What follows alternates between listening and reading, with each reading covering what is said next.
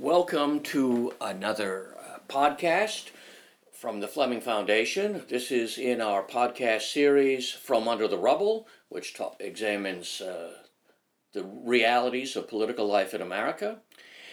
We're starting a mini-series today looking at some of the more basic questions, and as a special co-host for this mini-series, and it may turn into a maxi-series as the years go by, I have with me Rex Scott, who is a multi-talented person living in Rockford.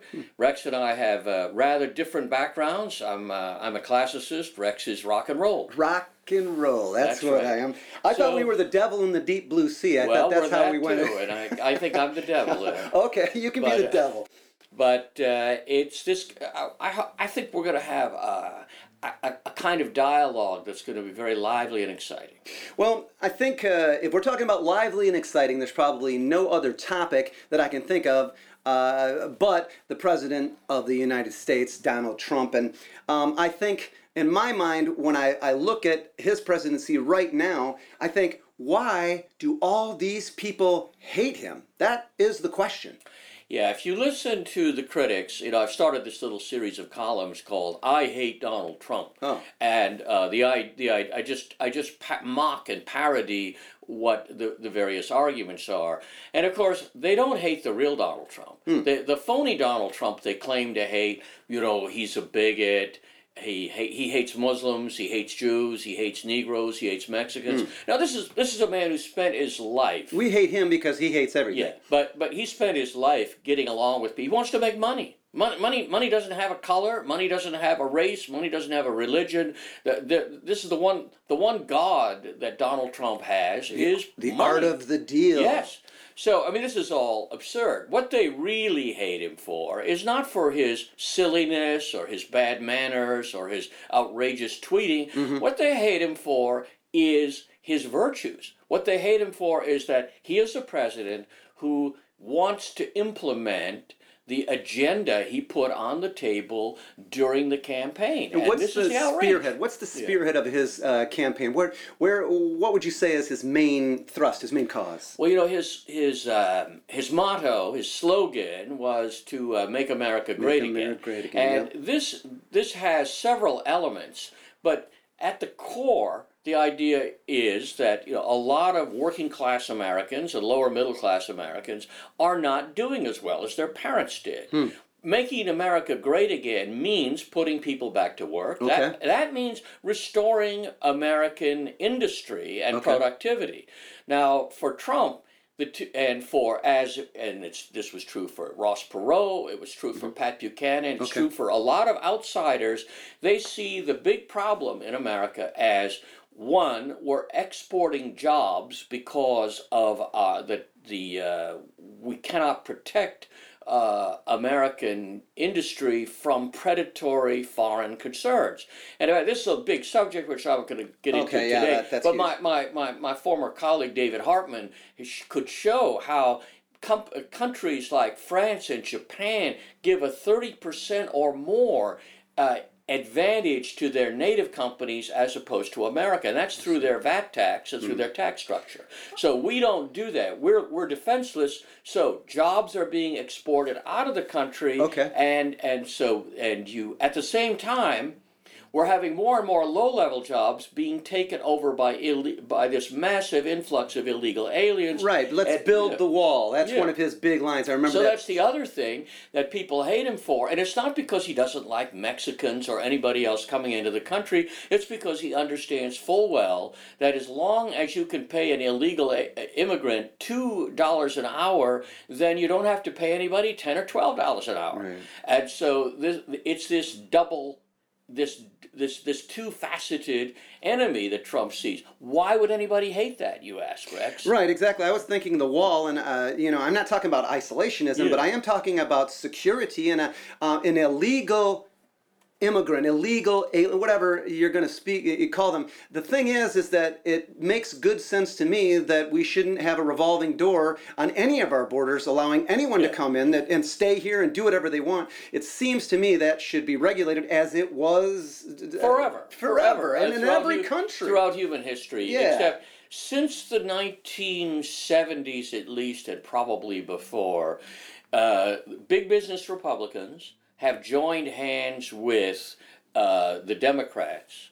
Because the Democrats, every time a poor, welfare-dependent alien enters the country, the Democrats figure another voter for us.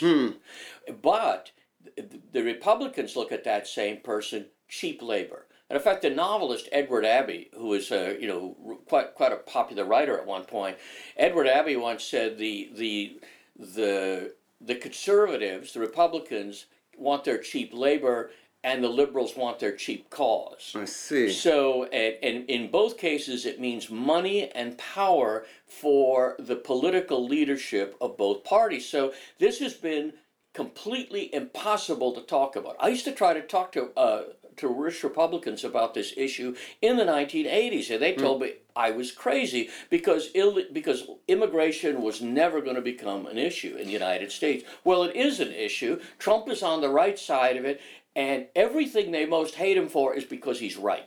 Okay, so when we talk about the people that hate him, I mean, I don't hate him, and it sounds like you don't hate him. Yeah. I mean, who are these people that are hating him, and what are they, why are they demonizing him? Yeah. Well, they hate him first because he represents a threat to their interest, for one thing. And the threat to the interest is that the leadership of both parties and the people who pay for this leadership, their interests are threatened by anything like nationalism or patriotism. The major companies in America are now multicultural concerns, and in fact, in interviews, the CEOs will say, "I don't think of our company as an American company. I think of it as an international company that happens to be headquartered here in the United States." They basically repudiate the whole notion that they have to have some obligation towards the rest of us. So is it necessarily a bad thing to be what I would figure you would call a globalist versus an American or pro-America, make America great again? Is there a dichotomy there? Is there a great difference? Well, one of the real dichotomy is not what it seems on the surface. Because on the surface, you got people who talk like they're preaching the gospel of Jesus Christ to love all humanity. Right. But really, what they mean, it's very simple. The greater the extent of a political power. I don't care whether the government of a country or the United Nations or multinational regulatory concern, the broader it is, the fewer the people control more of the resources. Mm-hmm. So the dream which these people have, and this is shared by by big business, whether it's Bill Gates and Warren Buffett on the one hand, it's shared by the global philanthropists who seems like Hollywood's grabbed onto that Hollywood. too. But what it really means in the end is a couple of thousand people will rule the billions and billions of people who live on the globe. Because every time you take power, look, you take power from the family and give it to the city of Rockford, which has a right to tell you how you can school your children. You take power from the city and county here and you give it to the state, which then wastes all the money because we have the most corrupt legislature, perhaps, in the United States, which is why the state is so bankrupt. But then you take the power away from the state and you give it to the Congress and the president. We're all powerless here. Right. And then imagine you take the national government and you give it to a small globalist elite. Then we're all ant in an anthill, and there's just a few people. Becomes more and more convoluted. Now we keep talking in terms of sort of almost us and them. I suppose we're talking left and right. We're talking conservative and liberal. Are you a conservative? I used to use that language. I find that it doesn't work anymore because the conservative movement has fallen into the hands largely of people who are called neoconservatives. But they're essentially, they no longer believe in American traditions. Okay. They don't believe in anything peculiar or particular. They've sold out on everything. For example, magazines like National Review, they used to be in favor of marriage. Well, they're still in favor of marriage, but now it includes gay marriage. Okay. And so across the board, the term conservative, whatever meaning it might once have had, it's been taken away. It's been emptied out, and all you have left now is that conservatives, by and large, worship wealth and power. That's all there is. Once upon a time, it meant respect for tradition. It meant respect for the Christian religion. It meant respect for the American Constitution and maybe respect for tradition. Somebody that regardless of their religion, if they practice it respectfully, I think that that's fair. I mean, my views right now, religiously probably, are not exactly like yours, down the deep blue sea. But by the same token, I enjoy conversations with other people that believe other things. So I think that freedom to believe, I think that's powerful. That was certainly part of the American tradition from almost the beginning. We didn't have any choice, by the way, because if you look at the 13 American colonies when we made peace with the Brits, we had places where there were a lot of Catholics, places where there were the Church of England was established, places where there were Congregationalists, who were Calvinists. Sure. So you had to, and then it got much more complicated by say 1880, when you had huge numbers of Irish Catholic and German Catholic immigrants coming in. So basically, we've had by force. By necessity, we've had to learn to get along. Yeah. So it doesn't sound like a liberal would be opposed to those ideas. I mean, the idea of love of country and love of God, love of each other. That's it sounds pretty. That there's a balance there, and that each of us would probably go, okay, that's pretty cool. Now you. I think defining exactly where you are with conservative, and then defining what a liberal is, at least what we understand, might be a good idea. Yeah, so, what is your conservative? Let's start with liberal. Okay. And let me put it really in a nutshell, because we got to go back to the late 18th, early 19th century when liberalism was developing. What liberalism meant was that the greatest virtue, the greatest blessing in life, was to be free. Mm-hmm. And that each person could pursue his own dream, and fulfill his own aspirations. Okay. Now, this meant, for liberals, you didn't want government screwing around with trade policy. You wanted free trade. Okay. It meant you didn't want an established church. You wanted everybody to do his own thing. And in fact, you tried to minimize the influence of religion, tradition, social class, wealth differences, get rid of the monarchy. Liberalism was, on the one hand, it was a beautiful ideal, but it was also a destructive force. Karl Marx and Engels. It sounds live and let live. Well, to me. Except that it meant deliberately dismantling a civilization that had been built up over centuries and millennia. So they were actually going after it. They weren't saying live and let live. Let's everybody love each other. No. You do what you want. I'll do what I want. They were saying, wait. We don't like this particular aspect, so we're going to start to destroy. So you have to dismantle it so that everybody can be free.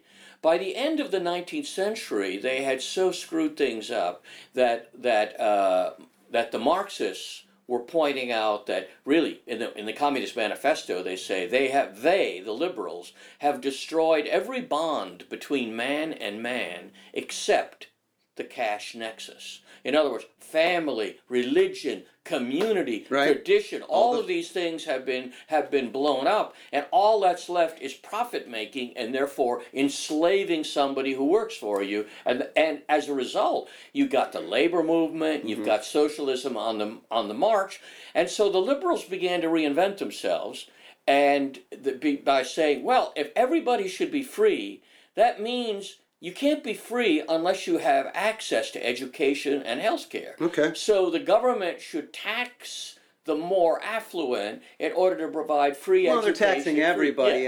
But the affluent is getting a heavier hit. In America, people. About 50% of the population are net taxpayers. Okay. The other 50% are net tax consumers. They may pay taxes, but if you're a public school teacher and all of your money comes from my tax dollars, you depend on me. If you're a social worker, if you're in the military, if you're a politician, or if you're a government contractor, if you're contracting with the city of Rockford to pick up the trash, or you're building airplanes for the Pentagon. we're basically paying them, and that's kind of the tax situation. Were they exacerbating that? The liberals said, "Oh, we got to have more money because this guy's not getting enough money. He takes the garbage out. These teachers are neglected. They teach our children. You must pay them more." So that's what this is all about. Is that the liberal agenda? So the liberal agenda evolved from trying to make it possible for people to be free and to compete in a society. Right. But now it turns out it's this lavish safety net, which means nobody is allowed to fail. Nobody, no matter, you may be the worst scum on the planet, but you still deserve to have a nice living quarters, to have a food allowance. Sure. And in countries like the Netherlands and Belgium, you don't only get just that. But let's say you say, I don't like people and they don't like me, so I really can't work in an office. That's okay. We will provide all your needs, including a 2-week paid vacation anywhere you want to go. And I am not making this up. Where do I sign up? I'm getting out of here. I want that. That sounds good to me. Why do you think the Dutch are so angry about illegal immigration into Holland? Because they're going to have to share these very generous benefits. So liberalism and conservatism. Is that an American idea? I mean, no, did liberals... it goes back.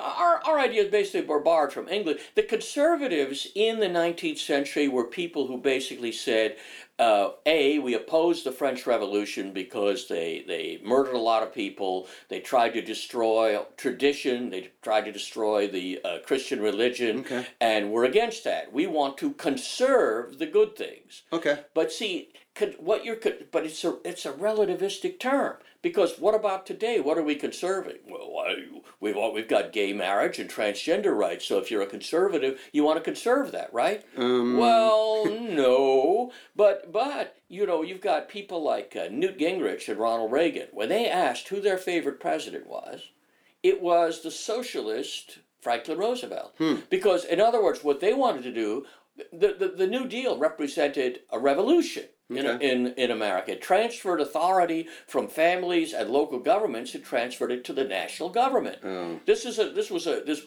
if you like that, that's fine. But it's a revolution. Conservatives at the time hated it. But a generation goes by, and you've got Ronald Reagan and Newt Gingrich saying, I'm a conservative, and therefore Franklin Roosevelt's my favorite president. So the term becomes meaningless, because it means conserving the status quo, especially one that pays you a salary. So it continues to develop, like a lot of words in our society, its meaning is changed. So there was a traditional conservative from long ago and far away, and probably same liberal. So what do we got? We got the left and the right. Are we talking liberal, conservative when we talk left and right? Yeah. Well, that's another problem. Left and right, these are terms that originated in the French Revolution. In the French National Assembly, the more radical people sat on the left in the beginning. It just was sort of an accident. But then when they pushed the right-wingers out, who had been like the people in favor of monarchy and aristocracy, then the people on the left began to occupy their seats, and so more radical people came in and sat on the left. Boy. So the whole problem of left and right, it was in a nutshell there, because the left continues to get more and more leftist, and the right continues to say, well, that's okay with me. Oh, right. So left and right. We're hands off. We're like, whatever, just go over there and do that. For the left, it's 2 steps forward, and then if there's a conservative Republican president like Reagan, it's a quarter step back, or maybe I'll try not to take the next step. But in fact, under the Reagan and first Bush administration, a lot of terrible things took place. The revolution went on just as fast as it did in the years before, under Jimmy Carter, and before that under Nixon, Johnson, and the Kennedys.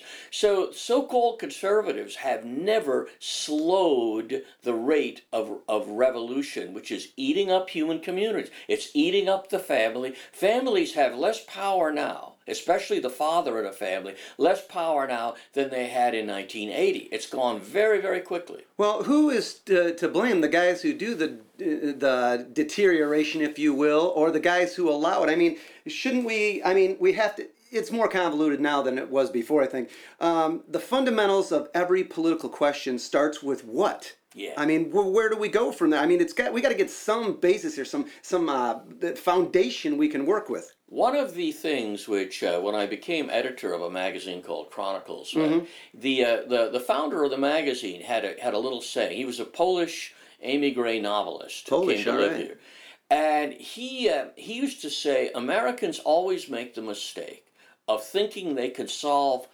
problems that are cultural, social, or moral problems through political means. They think you pass a law, you initiate a program, you elect the right guy. Okay. Whereas the real problem, it's like my old boss John Howard thought that marijuana was the gateway drug for people taking heroin. So we needed to execute people who sold marijuana. Wow. Now the problem is, John never asked himself, why are people smoking marijuana today? There you go. That's a good question. People go through, the Greeks had marijuana, and they thought you had to be a savage to want to smoke it. Herodotus describes people getting these Sarmatian savages. They make a bonfire of hemp, they run around, they breathe it all, and then they collapse giggling. I've been to those parties. I know. I was going to say, that sounds like a lot of fun. I like these guys. Because you're a savage. But look, the Greek Herodotus finds this astounding. Okay. Why would anybody do this? You know why? Because the Greeks had a culture and a civilization which allowed them to lead rich, full, exciting lives, and marijuana only dulled their ability to appreciate life. So these guys are they're not drinking anything. Oh, they're drinking watered wine. Okay, so the Greeks. But they're doing it just because it tastes good. They're not catching a buzz off it or anything. No. Okay, so there's no buzzes in Greece. No, that's not true.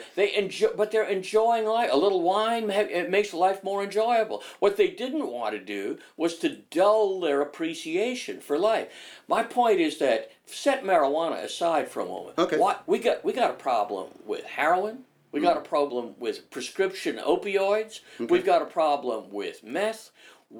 Is this because one day you're leading a rich, you're a wonderful life. You're a scientist. You got a rich religious life, a wonderful family. But I just want to get blotto every single day by taking a drug that's destroying my health and bankrupting me. Well, obviously, isn't that my responsibility? Yeah, but obviously there's something wrong. There's something wrong with... Can you legislate that away? I think you're saying no. Isn't that a personal question? Isn't it a moral question? It's a moral question, but there's also a deep social, cultural question. Why... when Henry David Thoreau said, the mass of men lead lives of quiet desperation, I think he was wrong about then.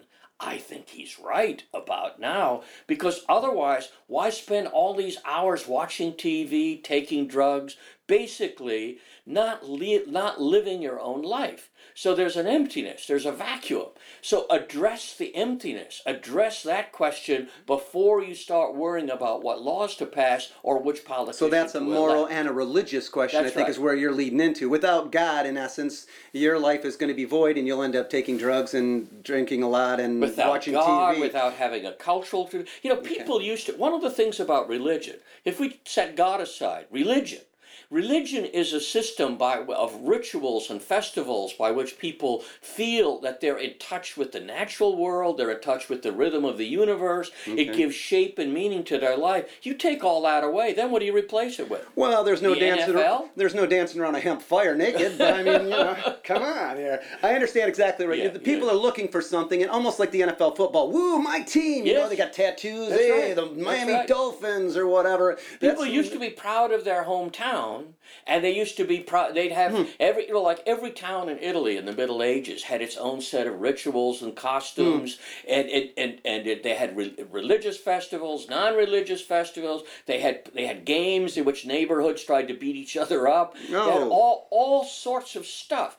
And they had literature, they had music, they had beautiful paintings. That was distinguished by their own area, own city. This is how we paint. This is how we sing. This is our dress. This is how cool we can be.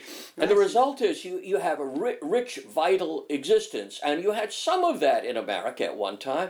But I'm just using this as an illustration. Sure. In other words, look at the cultural problem. Look at the cultural emptiness. If you start worrying about juvenile delinquency, but don't worry about the fact that most of these kids come from single parent homes. Okay. You know, you've got to look at the underlying problem, and then, well, gee, what about no fault divorce laws? Are they contributing? Right. Of course, they're contributing. So you have a culture that is increasingly destructive of all value, right. And that's not going to be changed by electing any kind of president or having any kind of national government policy. Well, you're not going to twist anybody's arm into believing something that you believe firmly. I mean, you can change the laws, but it really is a more. It has to be, cultural. So basically what you're saying is social before political, moral or cultural before social. Exactly. And those are the questions which have to be looked at in our future podcast as we talk about everyday issues and everyday legal changes and political changes, political tumult, whether it's the Antifa movement or the Black Lives Matter movement. Okay. The question is always to get down to the nub of the question. What is it? What is it they believe, and why do they think they have a right to believe it? Is there an issue locally that would kind of demonstrate what we're talking about? I understand in the weekly paper, the Rock River Times, there was an article, and they seem to be getting down on Ben Carson, the HUD secretary, and because he wanted to dismantle some part of the administrative state. What's that all about? Yeah. Well, the article was really terribly informed and really dumb, but you expect that out of the local press. But it illustrates a nice point. Wow. Here's poor Ben Carson. He's told he doesn't know anything about running housing and urban development. Well, he did grow up in subsidized housing. Okay. So he, unlike everybody else who's ever worked in this field, he actually has an experience of it, and he was happy to get out, and of course he became a leading surgeon in America. He's certainly a success story. Absolutely. So, but Carson's an intelligent man. He's not very articulate, but he's intelligent. He's thoughtful. He's hardworking, and he sees government dependency as one of the problems of the inner city. Okay. So he wants to get government out of people's lives to free them up so that they can pursue, they can get jobs and work. But wait a minute. How is Ben Carson? What's his agenda? I mean, listen, if I'm on welfare and I am making good money and I got some kids and and I got a place to live and I got a cell phone and a TV and a refrigerator and air conditioning, you're going to change what in my life to make my life more better? What are you doing, Ben? Yeah. Well, I think he wants to detox the dependent population, and by detox I mean have them start making their own money and having their own real jobs, not simply a government paycheck. Well, they've been taking the political drugs for a long time. How long has welfare been around? I mean, come on, much too long. The assumption of the writers of the article is that, now we all know Carson must be stupid and crazy because all the smart people know that welfare is necessary and the government knows best how to run your life. Really? Where is that written? Where is that? Is this somehow on Mount Sinai? Jehovah came down and put it down on stone. Where is it written that a college professor has a better idea of how to live than a guy driving a taxi cab? I know a lot of college professors, and they're among the worst people I have met in my entire life. And are journalists the people who are going to tell you how to live? Look at them. Turn on CNN or Fox any day of the week. These are lousy people. Politicians who are paid, whose only existence is to extort bribes from the people who pay them and tell them how they're going to vote. So where these so-called experts that Ben Carson's supposed to respect. So he was blasted by the liberals or the conservatives? Oh, the liberals, absolutely. Oh, okay, so the liberals blasted him, and they blasted him. He said, "You can't dismantle this. This is a good thing. Yeah. Plus these are on the political drugs, man. They've been on that for so long. You pull the plug, you pull the needle out, and the world's just going to go crazy. You're going to people dying, and the apocalyptic biblical proportion. Is that kind of the fear? What is the fear of the fear among people, say at the place like the Rock River Times, the fear is simply they're being told something that they weren't told in grammar school. which is the last time they had an open mind, perhaps. Okay. But so, in other words, the whole regime it crams these ideas that the government is there to make you happy, whether you want to be, and the government. To a certain degree. I mean, we've got roads and we've got, security. I don't feel like I would, Russia's going to parachute into my backyard and take over.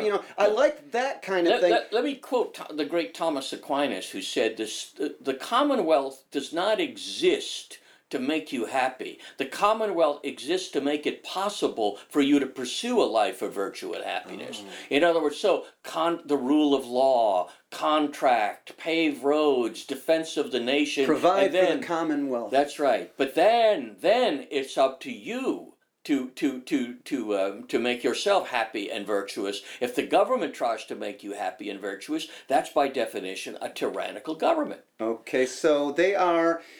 their fear is that the whole carpet of political security blanket be pulled out from under, and so then we would lose that. And then look at all the jobs that would be lost. All these, because really, if you look at the average government welfare program, roughly 90% of the money goes to pay college-educated white workers who are in the bureaucratic system. Now, you could fly over Rockford and dump $100 bills out the window and have a much more effective welfare system than paying some jackass with a social work degree, 9 cents, 9 out of 10 cents. So you're saying that there is a better idea. Listen, let's face it, isn't that a moral issue when you get right down to it? Yeah. The poor you have with you always, isn't that? Don't we have a responsibility to take care of people that can't take care of themselves, and we can't see government just turning a blind eye to that. If, for instance, in essence, me and you as the people who pay taxes, turning a blind eye to people who are genuinely in need. This is a question which I'm not going to answer today because we're going to answer it in future shows. But let me say that to begin to answer that question, we have to ask ourselves, well, for example, most leftists would start by quoting the Bible and say, I'm just doing what Jesus Christ wants us to do. Okay. And you say, well, I don't recall anywhere that Jesus told us to set up a government welfare program. In fact, on the contrary, he told us to practice charity towards each other. In other words, that's a moral decision on my part to contribute to your well-being, because as a fellow human being.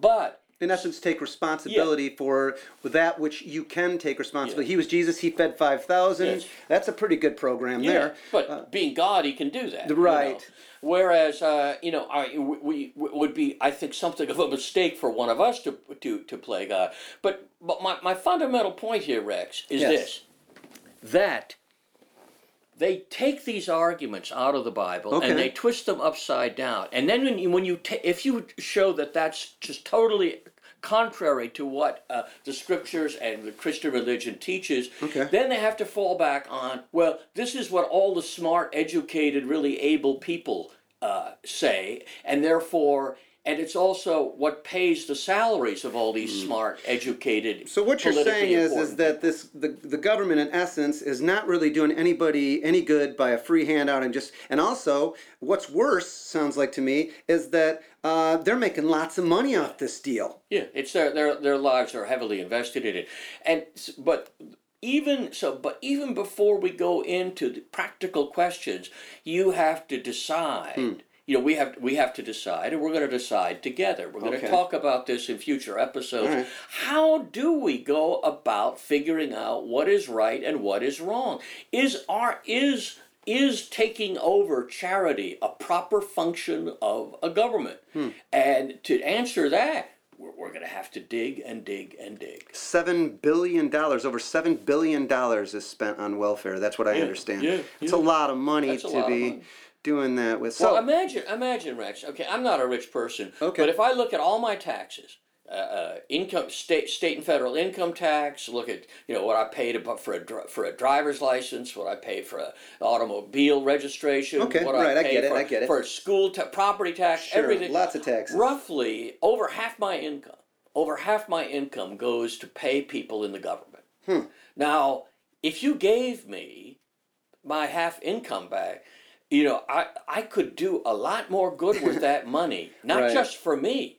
I'd be purchasing works of art, for example, which benefit the artist. I could be giving money to private schools and churches at a much higher level than I do, because I would then be able to decide based on my moral principles and my interests how to spend the money. But instead, government decides that 90% of half of my income has to be spent on people working for the government. And frankly, I don't buy it.